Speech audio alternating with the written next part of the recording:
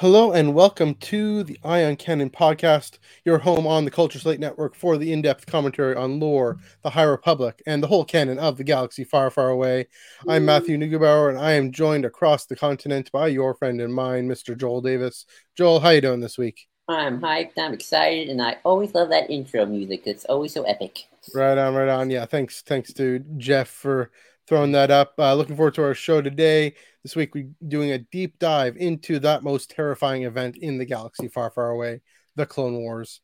We talk about its out-of-universe origin and its in-universe significance, and discuss the impact of the Clone Wars on the galaxy, the Republic, the Empire, and the Skywalker family itself.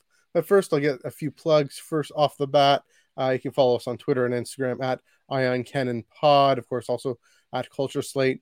And to note that the tractor beam, there wasn't any tractor beam this week because there wasn't any new comics. There weren't any new comics this week. But next week we get to see some fun Crimson Rain. Next week, yeah, Crimson coming up this week. Crimson Rain number 4 is coming up, so we'll definitely be talking about that a little bit in this show and more in depth in on the tractor beam on the Spotify feed this coming Thursday. If you just a note about Spotify, if you're driving, if you're walking, if you just prefer to listen in an audio format, we definitely just give us a search on Spotify or just the Ion Cannon or Ion Cannon, same logo, same everything. It's a lot of blue logo, and yeah, you get all our episodes right there, including Tractor Beam. The special usually goes around 5 to 6, 7 minutes. Nothing too intense. I don't actually recap the story, the plot of the comic. I hope that you can go out, and I encourage you to go and get it and read it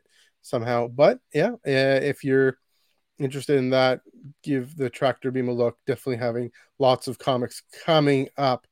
But for now, let's dive into our eyes on screen in between this week in Star Wars. Speaking of content and things we are reviewing and looking at, I finally was able to start Queen's Hope by Southwestern Ontario's E.K. Johnston. The third Padme novel, looking at it's set at least partly just before the wedding, that day before the wedding. I've gotten to the wedding, and then there's a few more things after that. I'm already noticing a few real world references and some other fodder for commentary. So check out speaking of our Twitter feed, Twitter page. I'm doing a little thread of just whenever I saw that something. thread, and I was like almost worried that you were gonna do like a page by page analysis. It's like page 20 something, page 46, page whatever. So just some examples to what your appetite there. Page 2, I've got a good theology time on the Annunciation. So Shmi opening herself up to the Force to give birth to Anakin. Very much a callback in my mind to Mary opening herself up to God to give birth to Jesus. And a notice on good government, a good Canadian politics, Canadian constitutional reference there. Of course, E.K. Johnston being from Southwestern Ontario, very much understanding Canadian government, Canadian politics. The things that that I notice that other people might not. And so I figure why not share it and let you guys get some more insight on the real world and other things that go. Maybe my guesses, my inferences of what is behind the scenes in that novel. I'm enjoying it so far. Joel, I'll throw it to you. What are your non-spoilery thoughts? You finished the audiobook. Yeah, I really liked it. I thought it was a really good look into Padme and her mindset, especially in this time period. Water too, especially as someone who has critiqued a little bit in the movies, not quite understanding her and Anakin's chemistry, and feeling a little bit, some of that just a little forced in some areas, a little bit more plot driven than character focused. It was good to kind of get into that. And I'll say the biggest thing is it made me look at Luke Skywalker in a whole different way that I never thought of before. And it's really weird. Like, it's a blink and you miss it, but when you think about it, it makes a lot of sense. And I can't wait to go into that if I hopefully remember what I was talking about. I'll remind you to make a note because that's intriguing. That is intriguing. I mean, I'm already thinking about 3PO and his role in all 3 trilogies and how that might link in. So, and I'll just say this, and this is, I don't think this is a spoilery, but if you're reading the Darth Vader Greg Pak comics, yes, this is a really good companion piece with that book. I won't say why, but a friend of mine brought this up, and hopefully I'll remember it again when we talk about it, because this is a good this trilogy, and especially this book in particular, is a really good companion piece with that comic series. So recommend it. Very good. I guarantee you. I know. I have very good guesses what you're talking about. I will remember that, and I will also have things to say about that. It's amazing the way the two of them have coordinated. E.K. Johnston and Greg Pak have coordinated over a certain character, who has also shown up in, I believe, in Charles Soule, some of his stuff.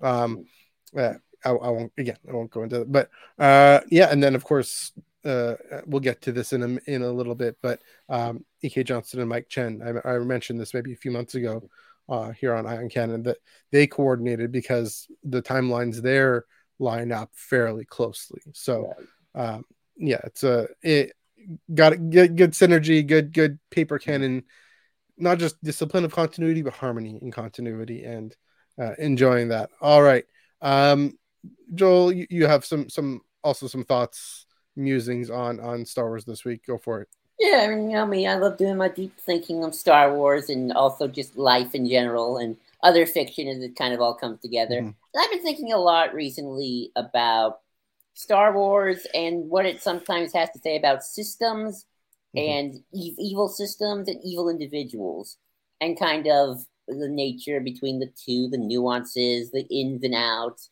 Like, you know, Anakin Skywalker was a good person. You know, that's why George showed us at 11 years old. He's a good boy. Good person. But he got corrupted by the Emperor and then was made to serve an evil system. Thus, he did evil things. But, you know, he was once a good man. And now, you know, Obi-Wan said your father was a good man. But a good friend. So, you know, he's a victim of the system, even though, you know, I'm not saying, you know, everyone should be like, oh, forgive Vader for slaughtering my family. You know, if you don't want to forgive Vader, that's your decision. Right. But that's a whole discussion on redemption we can talk about another day. Great topic. We were definitely going into that sometime. Yeah, we're definitely doing that sometime. Oh, yeah, totally. We really should.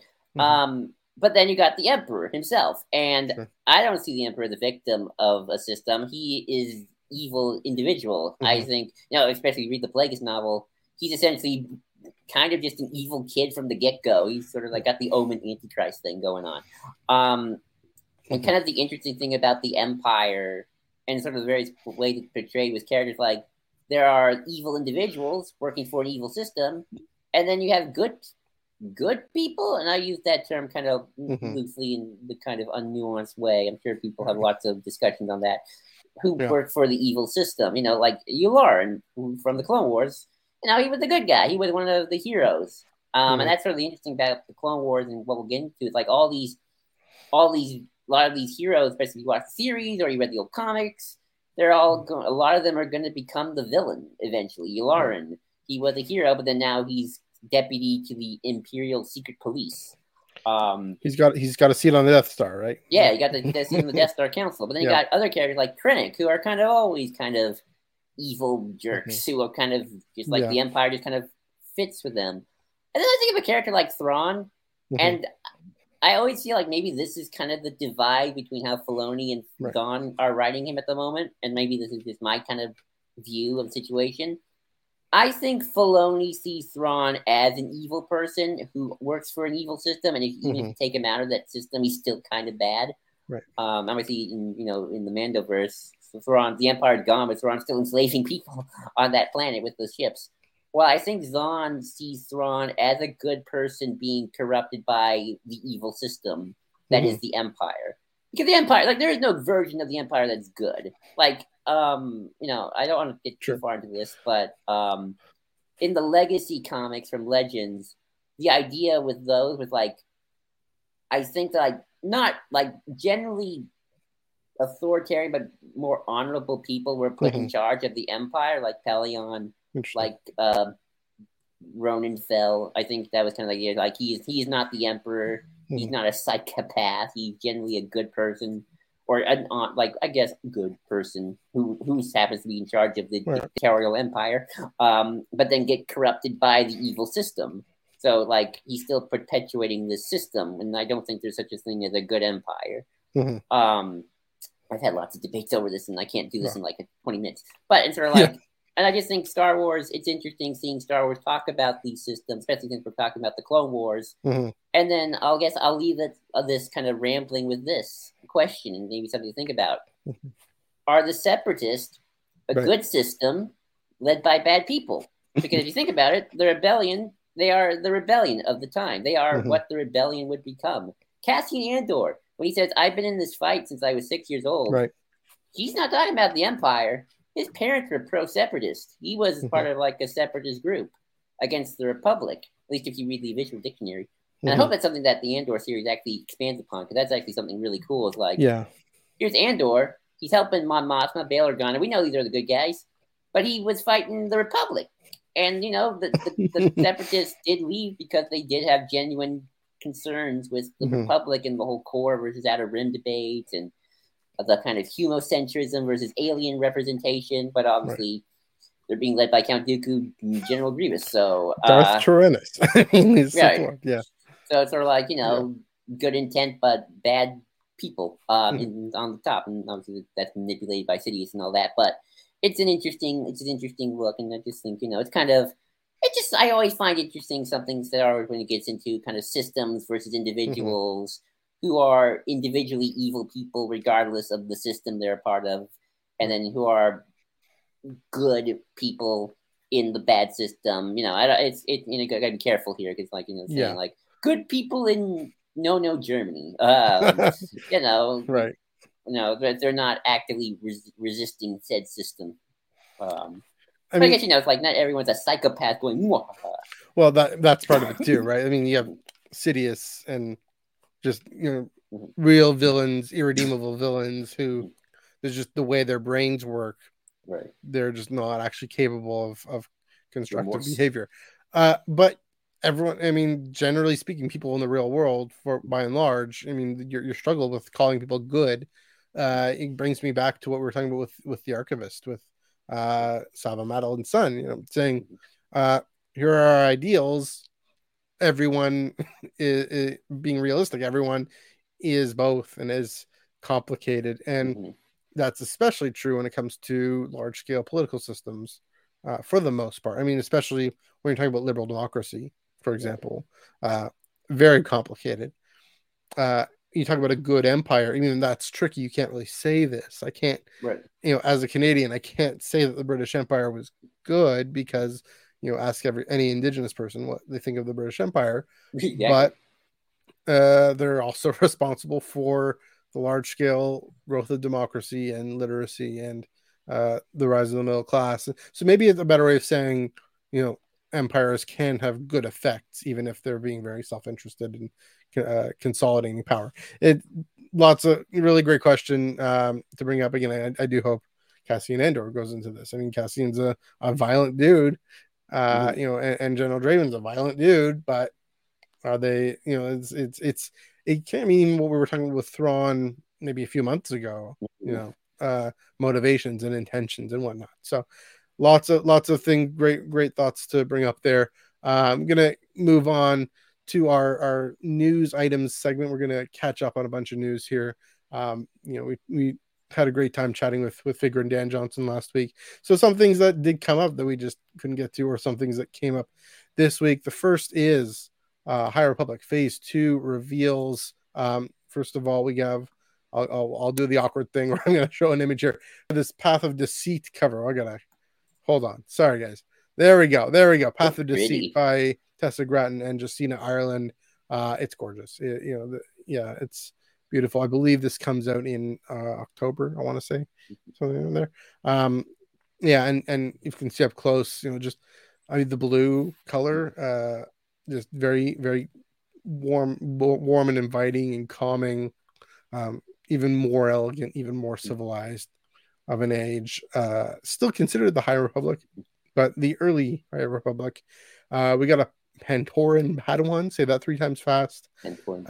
We got the OG Jedi logo, which we haven't seen much. We usually in High Republic we get the logo that you see in the actual High Republic logo there. But yeah, you see in the background there that Jedi logo, and I wonder if it suggests that the late High Republic, the phase 1, there is a bit of a corruption there in that they get away from the roots, and so there's a sense here that they're already closer to their roots of who the Jedi are. Now, apparently, one of the characters is called the Mother. Yeah, so I'll get to that in a second. Yeah, I'll get to that in a second. So you got the old. Well, actually, no, that is a good segue. There's a lady with flowers in there, and the Mother. I'll show you who I think. Abeloth. Oh no. Yeah, Abeloth. Yeah, well, I mean that was on Star Wars Underworld. I tune into that. Here is a lady with flowers named Marda Rowe. Now, so this Marda Rowe, we know she's Mark Yunro's ancestor, possibly grandmother, someone, in the background of Markion's story. We have gotten a glimpse of Markion's story and the Niles backstory in Charles Soule's Eye of the Storm comic, a little bit in Kevin Scott's audio play, the Tempest Runner, focusing on Lorna D. But there's a bit of that. But here we get Marda Rowe, who possibly might be the Mother. I don't know if this is the person who's connected with that, but she looks a lot more benign and a lot more calming and gentle, and with the flowers again. And it's amazing that we're tracking this and maybe even seeing why the Nihil came to be, how they came to be, even more in depth. Again, Charles Soule does a large scale, writ large version of it. This might be a more personal human story. So yeah, it's cool. So I mean, I'll turn to you. What do you think of both the cover and Marda Rowe and the Mother? I think it's beautiful. I just like every time I like the Mother, it's like, oh, last time I heard that didn't go so well. Right. But I doubt that. But no, I think it's a beautiful cover. I love the stars in the sky and like the grassy plains that Mrs. Rowe here. I like got this like blue elf kind of thing going on. Yeah, that's true. But then again, Marchion Rowe kind of got this elf like thing going on. Like a very high fantasy, and like I love it. That's true. I'll show you that again. Yeah, that's true. That's a great point. That flowers and the rose. Like this is like an elf. This is like a blue elf. Now, are they good elves? Getting back to our question before, are they good elves? Or are they not so good elves? Who knows? Elves. VES, Matthew. But yeah, it's great. Raises more questions, but gives us the feels. Is what I can see there. Fair enough. Okay. Moving on a little bit more. Speaking of Mr. Soule and his comics, as you mentioned before, the Knights, they are running. They're running. The long-awaited Crimson Reign #4 by Charles Soule with art by Stephen Cummings comes out this Wednesday, just 2 days from now. And I definitely recommend you go to your local comic book shop or grab this on Amazon Comixology, Kindle, whatever it's called this week. Check this out. We know that the Knights of Ren have been part of Kira's Crimson Dawn group. That's not a spoiler, but this is the earliest. Right now, we'll see the Knights of Ren actually doing something. Right. Again, they stood around as part of Kira. They're not standing anymore. They're moving. They're moving. They're doing something. So they've been part of Kira's gang, as I mentioned. That big reveal at the end of Crimson Reign #1. So that was the earliest canon in the canon chronology we saw any of them. But now they're going to go and they're going to Vader's castle. And the preview blurb on StarWars.com. So this is a preview from StarWars.com. Talks about this. Just gives us a little more details. We knew this part was coming, but gives us some more details about how they're going to Vader's castle. Highlights the Knights' daring or foolish, depending on who you ask, mission to retrieve a Sith artifact for Kira. And so they have maybe it's a Wayfinder. Maybe it's Wayfinder. You never know. Let me just do this here. So there we have moment. Get to him in a second. So first of all, but yeah, we have this art again by Stephen Cummings. Fantastic. The laser fire. You even feel it and you feel the movement, and that's something I've noticed in comics a lot lately with Star Wars. I talked about in Tractor Beam, feeling the movement in the scene. We do see some familiar settings in this page that they gave us from Charles Soule's Vader comic, from the Halloween special, that Lego Halloween special, and even from Rogue One. There's a later page they show of that I guess that hangar or whatever that Krennic and Vader confront each other in when Krennic chokes on his aspirations. But two moments stood out to me. The first moment when they're trying to open the door and they're like, the man's like, "Get angry, come on, boys, get angry, get in that dark side."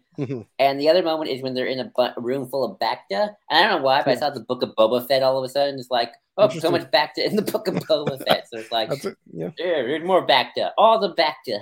That's a great thought. Here, two things that jumped out to me. You see at the bottom there, that I believe is the room where in Charles Soule's 2017 comic, Vader bled his lightsaber. And had this vision of Obi-Wan forgiving him and he becoming Anakin again, and he has to reject that. It's a really fantastic scene. And so partly another reason why Vader ends up building the castle on top of this ancient Sith site. Second thing, Joel, you mentioned before, it's in this shot, it's in this page. You can't see us. You don't need to see us right now. That is, of course, the mask of Darth Momin. From the final arc of Charles Soule's comic. One of my favorite Sith Lords in canon, by the way. He's fantastic. He's just, I want to see more of this guy. I don't know if we will. I don't think we will actually see more of Darth Momin in this issue. It seems to me like they just bypass him. I think they destroy his helmet. Looks like. Or maybe they destroy his helmet. Yeah, let's see if they can show it there. I think they just, I don't know. Whatever they end up doing. It is odd, though, that it's just left around. Right, I think here's the kind of the essence of this ancient Sith Lord, Sith dark side artist thing guy who is, I think, responsible. I know it's complicated, overlapping stories, but responsible for why Mustafar looks the way it is. You're right. I think there are competing accounts of what happened there, but I'm just part of it is here's Charles Soule doing, that's another thing you can talk about with the discipline of continuity is an artist. E.K. Johnston's doing this, right? Is bringing things from other novels, other stories that they've written and saying, here, I'm going to put this in. Momin's mask originally showed up in the Lando comic, and then it was played a pretty major role in that Vader comic. And now probably not too big, probably just a bit of an Easter egg, but Joel, you have any final thoughts on the Momin mask, etc.? I hope we see it in one of Charles Soule's High Republic books. Like Momin's like one of Charles Soule's characters that he likes to bring back and play around with, and certain authors will always have kind of their favorites. So, I hope we see it in High Republic, kind of its earliest stages. Yeah, it's true. I think clearly, Momin is at a time when the Sith are visible and exposed in public and doing their thing, but the mask itself should show up. Maybe that's part of the clue. Yeah. Just spitballing here, part of the clue or the thing that lets us see the Sith, even if no one else does, unless it's in, say, the Bogan Vault or something. There's got to be a reason how Sidious gets his hands on it. I think it's part of the Jedi Temple and just was in there. Yeah, that could be. So yeah, I got to mention this again. Grab this on Wednesday. It's going to be, especially if you're a fan of the sequel trilogy, or even if you're not. Here's the thing. We talk about this all the time on this podcast. This is yet another example of paper canon fleshing out things in the sequel trilogy that some of us maybe think didn't make sense or didn't get enough time with or whatnot, but really interesting ideas that they can play with and work on. And again, I gotta plug myself here. Check out the Tractor Beam. I will absolutely be talking about this. I think this may be the only book coming out this Wednesday in Star Wars. I could be wrong about that, but even if it isn't, I'll spend some time on it. over on Spotify. Give that a listen. All right. One last element here. We got our favorite basilisk back. I mean, that's the thing. I mean, I know he's in Queen's Hope. I haven't quite gotten there yet, but I mean, you can't have a good Obi-Wan Kenobi story set just after Attack of the Clones and not include Dexter Jettster. So what's going on, of course, this is the latest Brotherhood excerpt on Gizmodo, not on StarWars.com or Del Rey, their website, but on Gizmodo. Amidst all the buzz about that Kenobi toy shelf and the series coming out, we still got a novel coming out May 10th, and in it is conversation with Dexter and Obi-Wan at presumably at the restaurant, at the diner on Coruscant, and Dexter is convincing Obi-Wan of a way possibly to even avert the war, even in its infancy, by trying to convince the official Trade Federation leadership to distance themselves from Nute Gunray and side with the Republic. This whole question about neutrality, right?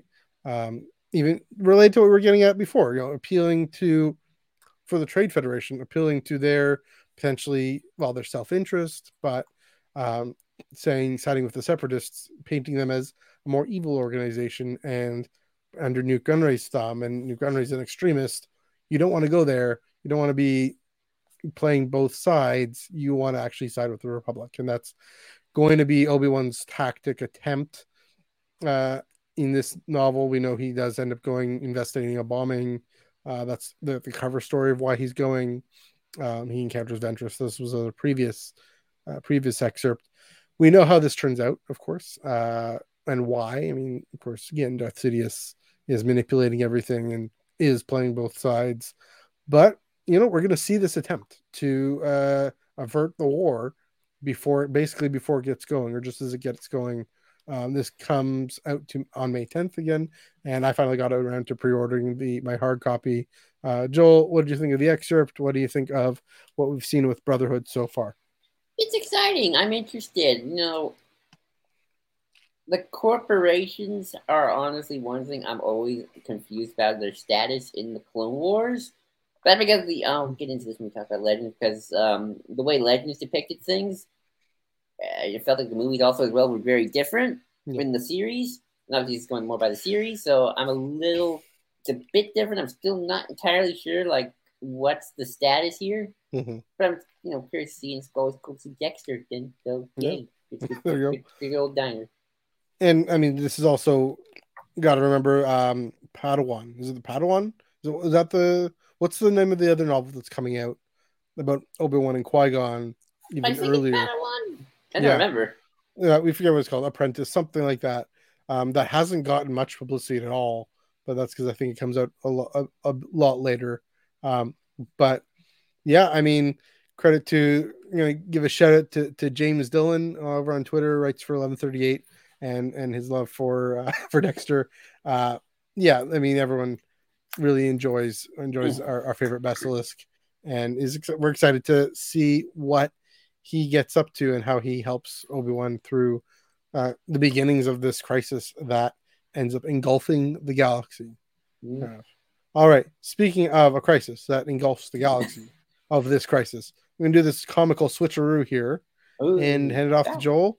Take it away. Let's talk about the Clone Wars. Then and now. Powerful side of the screen. Yes, the Clone Wars. You gotta love it, right? You gotta love how one line in 1977 blew up to be the most biggest profitable thing Star Wars has ever done. That's true. In 1977, Luke Skywalker goes, "You fought in the Clone Wars," and now we have a bajillion stories set in that era. Mm-hmm.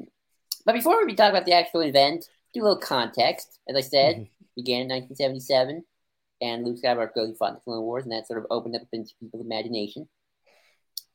And the Clone Wars in itself was not always the Clone Wars that we know it to be. I feel like the Clone Wars had evolved into various phases. Oh, Chris, thought you froze for a second, man. No, I'm just listening so intently, Joel. Keep going. I know. Thank you. George had some probably loose ideas of what the Clone Wars were. Like Lando was actually supposed to be a clone in an early draft because the idea was clones replacing people and kind of like a invasion of the body snatcher type thing going on here. And I sent you a video, Matthew, so if you had time to look at it. Yeah. The Clone Wars evolved a lot in the 90s with the expanded universe, even though they weren't allowed to do prequel era stuff in case George wanted to do that. But, they kind of talked about the Clone Wars as being a war against cloning and against clones itself. And they're like, kind of, the rise of the Empire and the fall of the Jedi it didn't all happen at once. It kind of like, I feel like the idea was the Clone Wars happened, then the Jedi fell, and then the Empire rose. Right. It was kind of like there was like a longer period of time before everything kind of crunched together. Yeah, I mean, as you take your swig there, just to point out from the theme of that video, at least the part I was able to get to was time is stretched out more when it comes to this event called the Clone Wars. Whereas in the prequels, the films we get, time is stretched out in terms of the spark of it with the Trade Federation, the Naboo, the invasion of Naboo, versus the actual event of the war and the overthrow of the Jedi and the fall of the Republic and the rise of the Empire. And then also then the gap between what we now know as Episode 3 and Episode 4, the gap between that event and what we see in A New Hope. And that, of course, has to do in part with the age, Luke's age, and Sebastian Shaw's age, probably, and things like that. The age of different characters that I think you'll get into a little bit, but like different characters in the X-Wing novels and the Thrawn novels. The overall idea, though, is the same. I think one underlying thing of this is the previous generation's war. This was my daddy's war. This was my grandfather's war. Yeah. Whereas the rebellion is now my war. Right. You almost get the sense watching A New Hope that Leia lived during the Clone Wars. I mean that's kind of it can work either way, but it's like the way she said, "You served my father during the Clone Wars." I always feel like she saw that, like she's like, "Oh, I was watching you and who one day would be Bail Organa serve side by side during the Clone Wars." I mean, she definitely has the wisdom. She puts on the wisdom and gravitas of that. Yes. So yeah. And then obviously, the prequels happen, and we get the Clone Wars. I said the Clone Wars are portrayed very much in two phases. The first phase is the 2003-2005 multimedia project, which had the Tartakovsky 2D Clone Wars, the Dark Horse comics, a couple books like Labyrinth of Evil. Which, fun fact, Labyrinth of Evil. That's in Legends. That was the business on Cater Neimoidia, and that was like a few months before Revenge of the Sith. While it seems like the business on Cater Neimoidia was happening way after Attack of the Clones, but a little bit after, but not before Revenge of the Sith. So that's interesting. Obviously, no Ahsoka at the time. Games like Republic Commando, a couple other Clone Wars games came out. Really interesting stuff. One that has tie-ins to Tales of the Jedi. Which I thought was cool. It really kind of shows kind of an interesting thing. There's some differences, like the clones don't really have personalities. They're kind of the clones in the old stuff are essentially stormtroopers, but better shots, as I like to call it. They're kind of already stormtroopers. In fact, you actually see there's one battle in a comic where you see the Republic has AT-ATs, so you're kind of quickly seeing them become more like the Empire in terms of like their their kind of technology and what they're using more explicitly than what we see in the films. In the 2008 show. Okay. Right. Grievous is way more kind of deadly and just kind of a full-on just psycho monster. Right. He kills Adi Gallia. He got a Jedi Council member out of that. He doesn't have his cough until the very end. Right. Which I actually like. I always liked the idea of Mace Windu with the one giving him his cough. That was a cool idea. You got Dirge. Ventress gets introduced. Ventress lives in that version. Yes. She doesn't die. That's actually one thing I do like. I kind of wish Ventress was still alive. That's I gather in a comic or a novel. Yeah, she at the end we don't know whatever happened to her in Legend. She just kind of like, I'm done with this. I'm out of here. I'm done with Dooku and constantly getting abused by him. So right, which I mean that happens in canon too, but then she dies. Yeah, that's true. I think he was gonna appear in Labyrinth of Evil and die, but they cut that out. Okay. Bald obviously doesn't show up again either. You know, books like Shatterpoint, the good Mace Windu comic. But what was really cool about that is kind of seeing the war progress in real time. So, like, if you were following those comics and books, you actually had a really good sense of what was going to happen by Revenge of the Sith. In fact, you know, one of the things I always found interesting for me is I saw the 2D Clone Wars Season 2, which did the build-up to Revenge of the Sith. You know, so Palpatine getting kidnapped. I don't know if you ever saw that before Revenge of the Sith. And so it's like... Not before, no. Sorry. Well, I did, and for me, it's like it kind of was weird having that experience, like clicking, and like, oh yeah, I know what's going on. I know who General Grievous is. So it's kind of weird, kind of like probably people like, who the heck is General Grievous? I just thought Count Dooku, but like, I know, I saw the cartoon, right? So it's like I saw the build up, so it was kind of a really cool experience. And then 2008 Clone Wars happens, and it's kind of like, for lack of a better term, a reboot of the Clone Wars in a lot of ways. I think they thought they were doing like a continuation at first, but then they kind of decided, no, we're just going to reboot it. Yeah, from what I heard, they started off assuming that was still canon. You have in a way, you have the Anakin's knighting, so he's already a knight by the time of the 2008 Clone Wars show. Sorry, which I mean that would even compress time even more, right? Because clearly, I mean we aren't really given any times in either of those shows, but it's I think the idea for the old stuff pre the Clone Wars 2008 series is his knighting happened near the end, so closer to Revenge of the Sith. And I think the idea is that the Clone Wars are essentially his Jedi trials. Okay, like I can see that. Substitute for his Jedi trials. Well, here it's a lot earlier. In 2008, because I think the Battle of Christophsis is like happens, I think like a month after Attack of the Clones.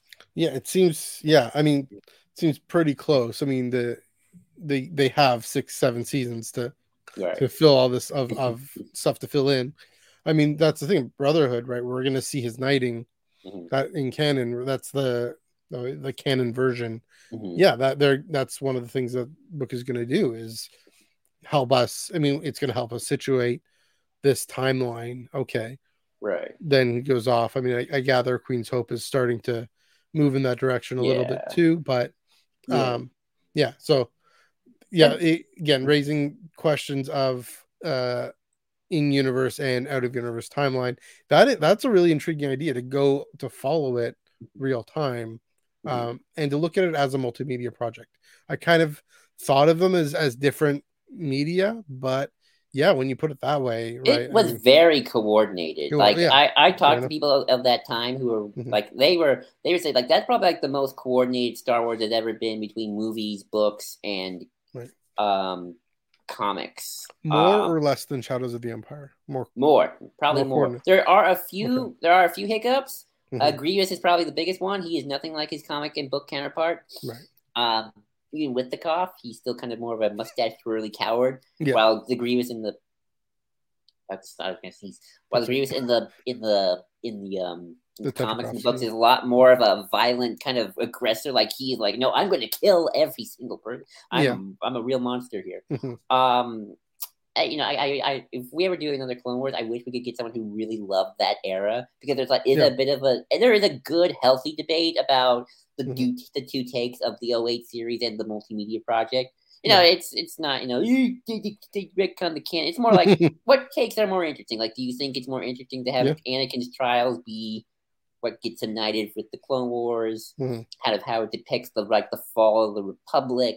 Right. But it was very coordinated era at that time, even more than Shadows of the Empire. Like this was this was sort of the High Republic of its time. If it started with a movie and ended with a movie. I mean, that's the thought I had. I mean, it just would have been such a fantastic thing if I had been wise to it. I mean, I kind of wish we'd do something similar. Now, I guess the closest thing we're doing is the comics between was A New Hope and Empire, and now Empire. Here's a better example, although it's a very weak sauce example. It's sort of like those books that came out in between episodes 8 and 9, like Resistance Reborn. Like, yeah, and they just had a bit more hint at what episode. Yeah, and I think, although I think to be fair, I think those books also were going to tie more to Colin Trevorrow's version than that's probably true. So that's probably why there's such a disconnect by the time 9 comes. Because I do know one of the ships on Batuu was also about from Colin's episode 9.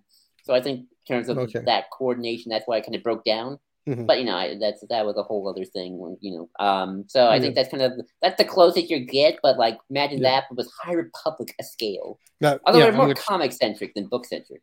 I mean, it's why I love one of the reasons why I love High Republic so much is it's so interconnected. I mean, so the thing about getting back to this question of 2003 versus 2008, I mean, like the 2003, it's so beloved. It's so beloved, whatever the word you want. It's so. I mean, it's imprinted in my memory. I've seen it multiple times, and it's available on Disney Plus. You can go for it now, even if it's Legends, whatever. I mean, Grievous. The image of Grievous I have of him, like kind of the spider thing poking down. Dirge, Dirge, who is now Where did Dirge show up? He showed up in comics now, right? Like he was in Aphra. Yeah. Right. You've got your eye on canon too. There we go. Good to know. Dirge in this the animated show, sprawl these innards sprawling out and being this wild story too. Like he's like 1,000 years old, and like I was tortured by the Mandalorian. Right. Very aggro. There was a lot of aggro back in the early 2000s. I will say it's kind of a little overly violent. Yeah, I mean, it seems to be. I mean, maybe this is an unfair thing, but maybe this is even more problematic. I don't know. It seems to be a very masculine telling. I would agree with that. You know what I mean? Whereas we have, I mean, you make the no Ahsoka. Can you imagine telling the story of the Clone Wars without Ahsoka? We can't. I mean, for our generation, but for them, it's fair enough. I mean, I go back to the reboot thing of the 2008 show, and I love the 2008 show. I love Clone Wars. I watched that show religiously. But I do think there is something to be said about why I call it a reboot is because I think in more ways the 03 series ties a bit more with the tone of the prequels, while I think the Clone Wars show, especially kind of those early seasons, in terms of how they portray the war, I think it's a little too, especially season 1. I think by the 7th season, it's really developed its own identity. I think those early seasons though kind of have this problem. Is it feels a little too much prequel era, but with a more original trilogy tone. Okay. Like there's even a the Malevolence is kind of their Death Star thing. Yeah. And I think the comics of that era did a better job of kind of having a bit more of a nuanced take on the Separatist and the war. Like kind of showing there are, as the Revenge of the Sith said, heroes on both sides. Or I guess the Clone Wars, and I'm jumping all around with our notes, I'm sorry. But the Clone Wars, I think the thing about the Clone Wars, it's the closest thing Star Wars has gotten to a very gray war. Yes. And what I mean by a morally gray war, like if the Empire's Rebellion is kind of our equivalent of World War II, although World War II is also very nuanced in a lot of ways too when you study it, but it's become a very black and white war in culture. Right. Yes. But if Star Wars, that war is very black and white. The First Order versus Resistance, black and white. Clone Wars, it's not black and white. It is. Yeah.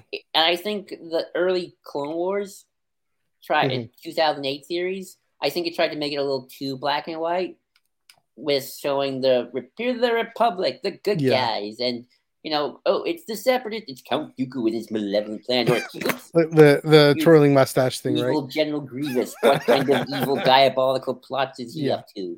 While in the comic version of the Battle of Kamino, it's a Mon Cala commander, and he's kind of got this kind of he's not an evil general. He's just a general doing his job because he thinks the Republic is bad and he's trying to get his side to win. He has a job to do. Try not to upset him. It's cool to have a Mon Cala commander too, attacking Kamino. Because a lot of Yeah. I mean, actually, there are a lot of those comics, got somewhat adapted into Clone Wars, like there's Battle of Camino, right. Attack on the Coruscant. But that's something that I did like. Is kind of, I think it kind of showed, like, even though Dooku was manipulating people, I think it did a good job of showing, the Separatists do have legit grievances. Like they are rebelling because they think, oh, here's someone who's gonna, the Republic is corrupt, and they happen to be correct. So like here's finally something. The Outer Rim is finally going to rise up and finally stop the core. I mean, so this gets to the question of the importance of the war and its effect. I mean, we know that, of course, it is Palpatine's plan to consolidate all power in his own person, to become the Senate, become the Empire, and ultimately, that's the purpose, and leading the Jedi into the dark side of being generals in a war, even though they're supposed to be keepers of the peace, and giving them at the right place at the right time so that they can all be executed, and with thunderous applause, executed as traitors to democracy and to good order. And that, of course, is Darth Sidious's plan.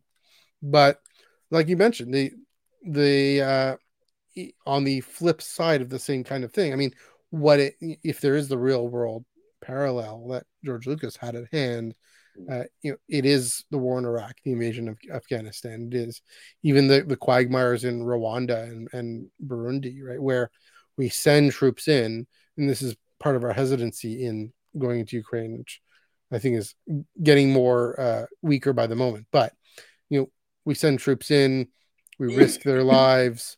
What are all the interests and reasons for that? Yes, there are good peacemaking interests, but there's also corporate interests. There's lots of, I mean, with Iraq and Afghanistan, lots of oil interests. The same way, you have the Republic wanting to still have control over planets. And I mean, I think of very early the arc with the Lurmen ends with Star Destroyers. They're called Star Destroyers. I mean, they're also called Jedi Cruisers. Fine. Star Destroyers zooming in, coming up over the planet. This little commune trying to stay out of things, knowing, okay, here is some greater power coming to take control of our planet for its resources primarily. And there is a very strong resonance here. I mean, this is the way. So the way I think about part of what's going on with High Republic is, I mean, the Nihil represent very similar to the Separatists. They represent both a cruel, ruthless, dictatorial regime, but at the same time, they could be incredibly libertarian in their organization, right? There's even at the beginning, at least, question about, is Markian in charge? Are the Tempest Runners in charge? Can the Tempest Runners send off their storms and clouds to do whatever they want? There's a way of, when they actually do a raid, all the resources are shared, all the spoils are shared and whatnot. So, not saying that's a good thing, but to say one of their biggest rallying cries is, Lena, so we are all the Republic. Well, I'm not buying it. I'm not the Republic. Get your grubby hands off of my treasure, my independence and my liberty. And that is very morally complicated and gray in itself, right? Independence and liberty, speaking across the border, sounds very wonderful, and in some ways it's very necessary and important at the same time. Remember what the Separatists are called. They're officially titled the Confederacy of Independent Systems. Yes, which that's also got to be very clearly resonant with in the American audience, right? Call anything a confederacy, you're kind of being a little more black and white there. I mean, one of the things to say about the 2008 show, I mean, I don't know how much you subscribe to this theory, but with the whole scroll at the beginning and whatnot, it being kind of Republic propaganda, it's not a perfectly reliable narrator in some things. In terms of maybe this is what you're getting at in terms of the first bit of it showing the actual war and conflict and how heroic the Republic is, as if it's saying how heroic either the Empire is or how heroic the rebellion is. Further on, it gets more complicated. There's also the part where I like that idea, but it breaks down when it starts showing Sidious talking about Order 66 and the final season. So it's like that kind of breaks down for me. It's like, well, that's the point. My point is that it eventually breaks itself down. Right. As the war gets more and more, a moral quagmire to the point where Padme, at the very end of it, says to Anakin, crosses this Rubicon and says, "Are we fighting on the wrong side? Not that she should be fighting for the Separatists, but in actually upholding the war and continuing it." She has the sense that it's going where it's going. She has, to use this word, she has a prophetic sense of what is about to take place. I mean, I think it's very much minus some of my own kind of problems with the machismoism of George and Grievous. I kind of like, but regardless, I do think there's if you like the more stylized 2008 show that gets more morally questionable, as not in a good way, obviously, by the end, or do you kind of like more having that feel that matches? Like, I do think the comics of 03 and 05 do kind of tonally mesh better with the prequel era in a whole. Like, I kind of can watch that, kind of view that, and kind of it leads a bit more naturally into Revenge of the Sith minus Grievous. So this is the Star Wars Republic, or is this? Star Wars Republic, the Dark Horse comics by I like the one that led into, say, Dark Times and Empire. That Quinlan Voss. And he had an old arc. Yeah, I have a few copies of those. I need to read more of them. But yeah, you should. I wonder which ones you have because they're really, really good. Yeah. You got the Battle Camino one. That's a really good one. Yeah, I think I have that one. Yeah, they introduced the ARC Troopers. Good stuff. And I don't think either one. I'm glad we have both. So I know people prefer one over the other, and that's perfectly valid. And obviously, Clone Wars had its own arc with Ahsoka. As I like to jokingly call Ahsoka the greatest retcon of all time. Interesting. Okay, what do you mean by that? I mean, you watch Revenge of the Sith in 2005, was it? Right. Yeah. And I don't think George Lucas ever thought Anakin had a Padawan.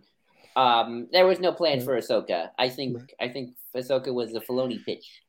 I heard that it was a Lucas thing. I mean, it might be the Lucas thing, but I don't think Lucas had that in mind when he was making Revenge of the Sith. Right, fair enough. It's sort of the, Vader and Anakin were two different people when he was making Attack of the Clones. I mean, or maybe to say Anakin has a Padawan, and then maybe it was Filoni's idea. Like, let's make her a teenage girl.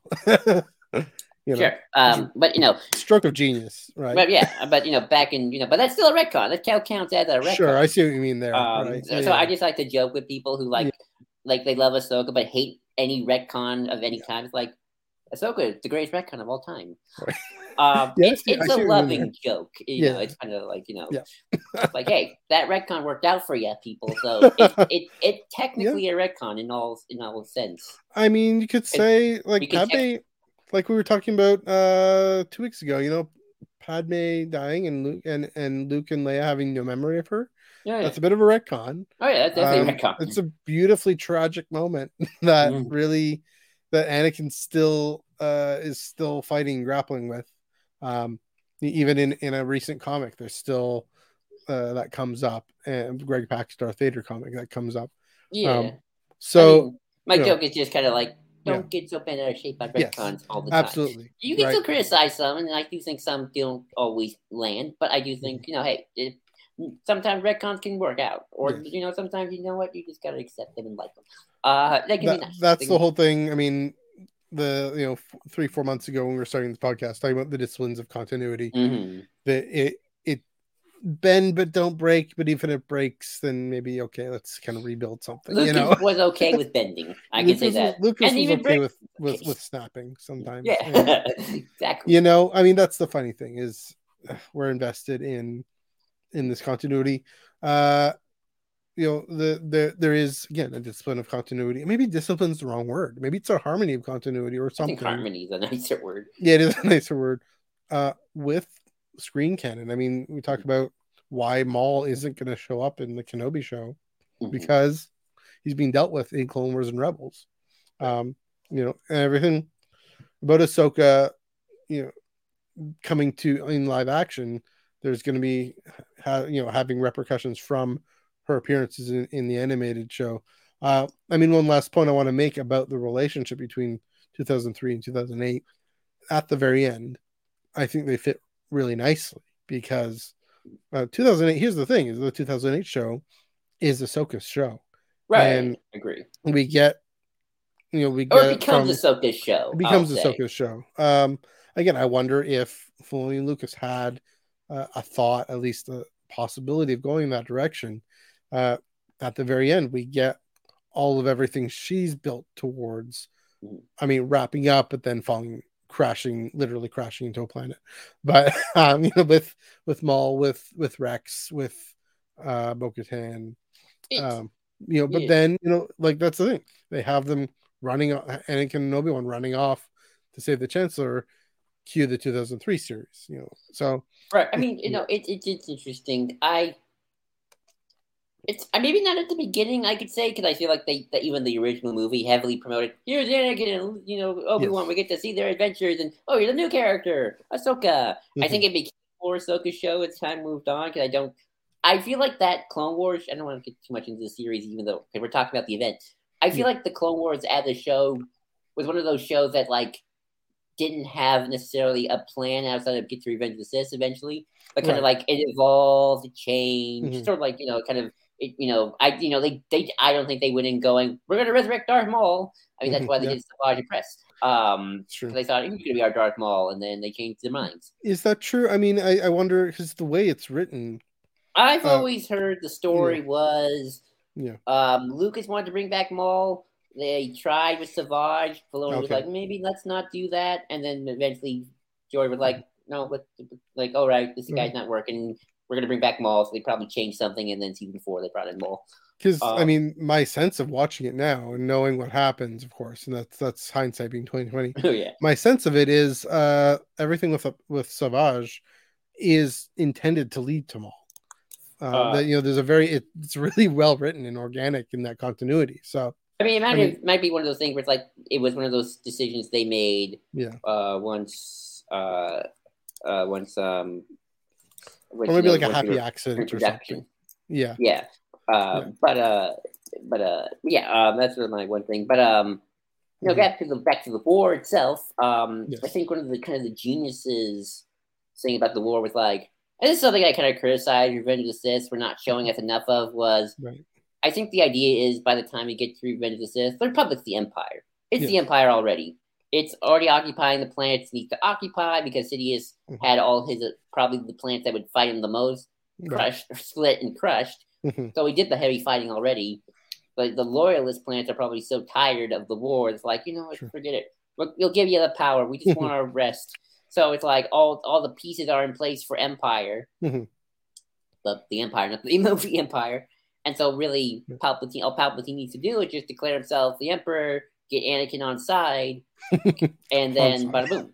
And that's actually something both I like about the comics and the 2008 show is I think it really kind of continues to kind of help cement why Anakin fell. Because I think the movie makes his fall a little too quick. It's a little too snap a light on, turn on the light switch, or off the light switch, darkness.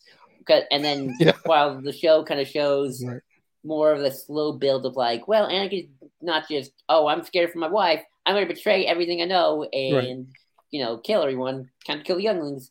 I'm going to, he shows the war, sort of the trials of the war, kind of, wow, the Republic really is in tatters. It needs some strong leadership.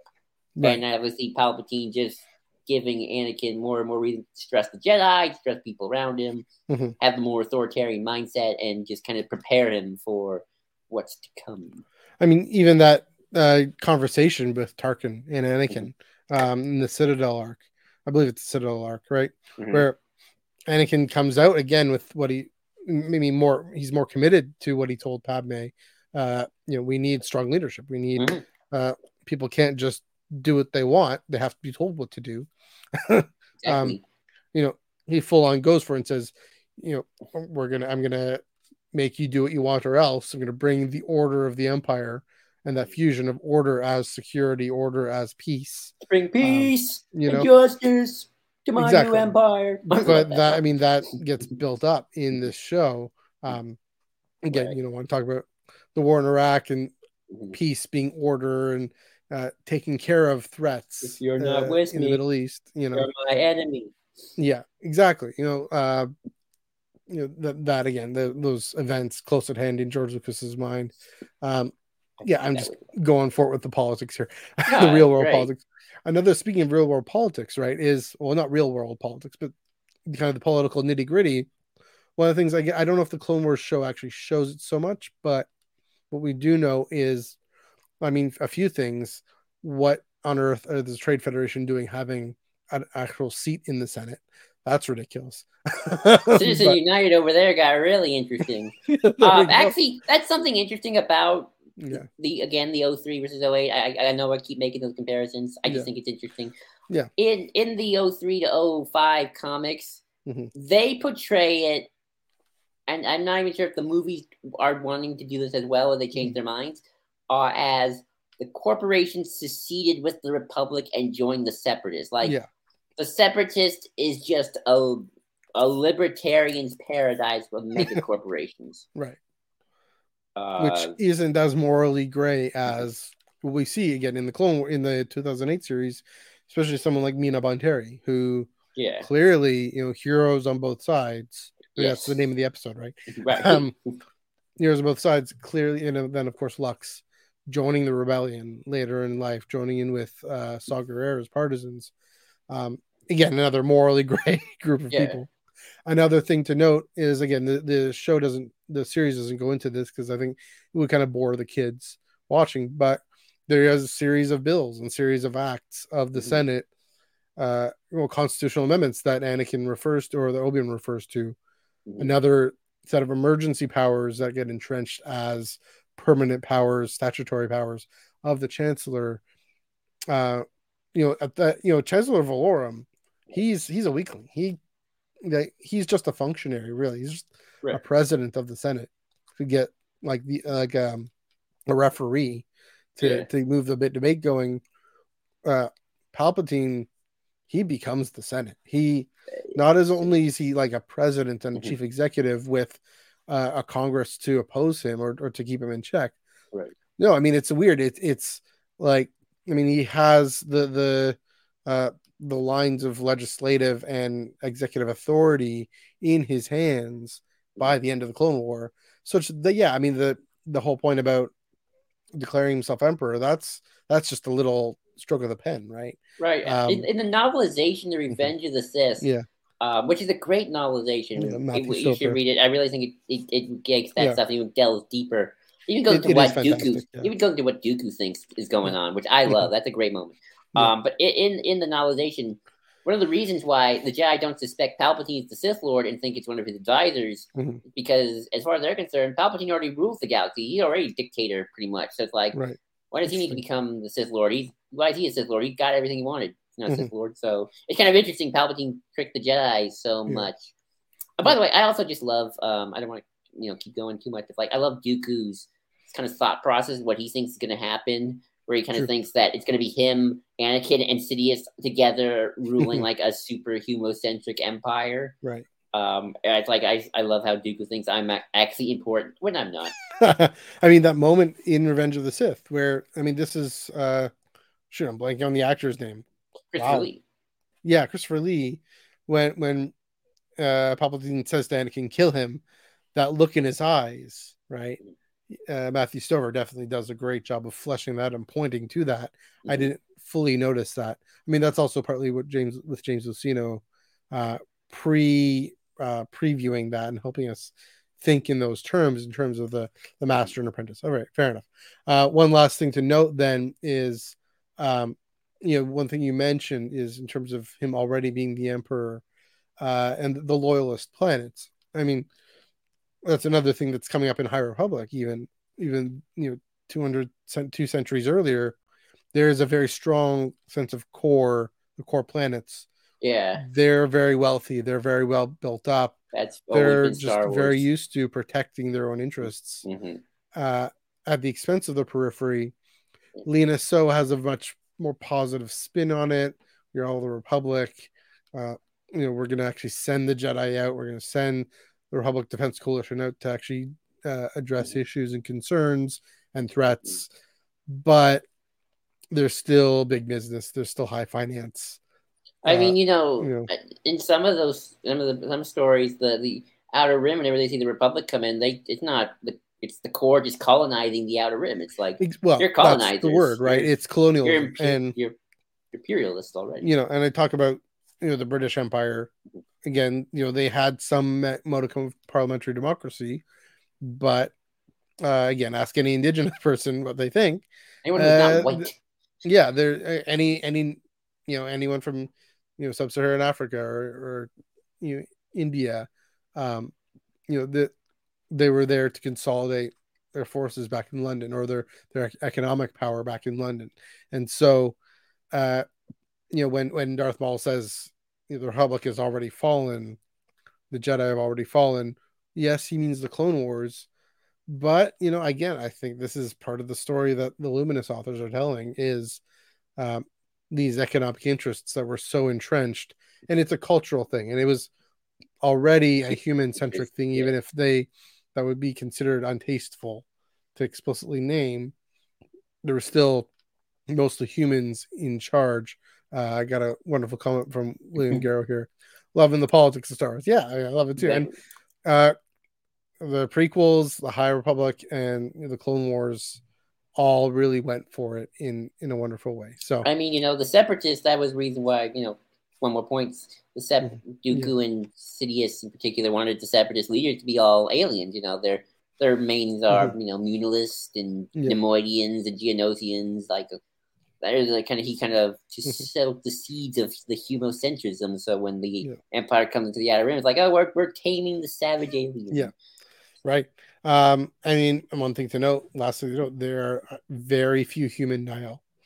They're all whatever marking species, I forget.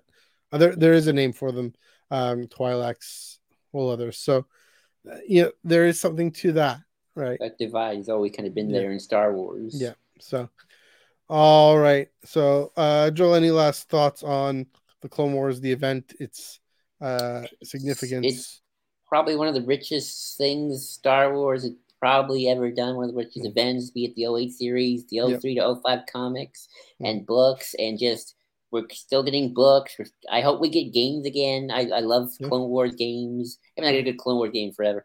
Caleb Kid RTS campaign, Clone Wars. But it's one of those. It all goes back to 77. Luke said you fought in the Clone Wars, like one line. And it spurred the most profitable and richest lore thing ever. And I'm so happy about it. I just want to say we're still, like you said, we're still getting stories about its very beginning. We're getting started. I mean, you can see the Bad Batch. We jokingly say it's Clone Wars Season 8. We're getting stories of it past its end. These are still clones. What are they doing? They exist.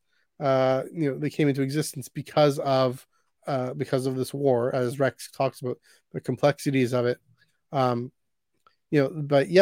they're still carrying around the galaxy. The connection between the Clone Wars and the Rebellion is what I think partly what we're going to see here. One last comment from William again. Expansion to Skywalker Saga with Clone Wars. Sure, I gather what you mean is a Blu-ray set or a 4K Blu-ray set. Or also to say, the Clone Wars show, it's up there with the films in its importance. And I mean, its impact. Definitely saw that. Yeah, that's really wonderful. I mean, that's what made Dave Filoni. I mean, the one we trust. So, all right. I think that is about to wrap it up. Joel, if you have any closing thoughts. Nope, that's all the closing thoughts I had. Just closing plugs, though. You can find me on Twitter at GID2021, at GID2021, or, of course, follow us at Ion Cannon Pod. Ion Cannon Pod, you see it trailing around there. Also, also. Man, where can they follow you? Yeah, you can follow me on Twitter. You can say they're at NEUG485. Yeah, and lots of soccer, lots of Star Trek, lots of Marvel going on there, but some Star Wars in there too. You can follow me on Instagram at mneug1138. Again, follow us on Instagram and Twitter at Ion Cannon Pod. Instagram, you also see a bit of a tractor beam mentioned in there. And also to say, if you like or heard what you heard, have some thoughts, put them in the comments below. The comments are always going to be there.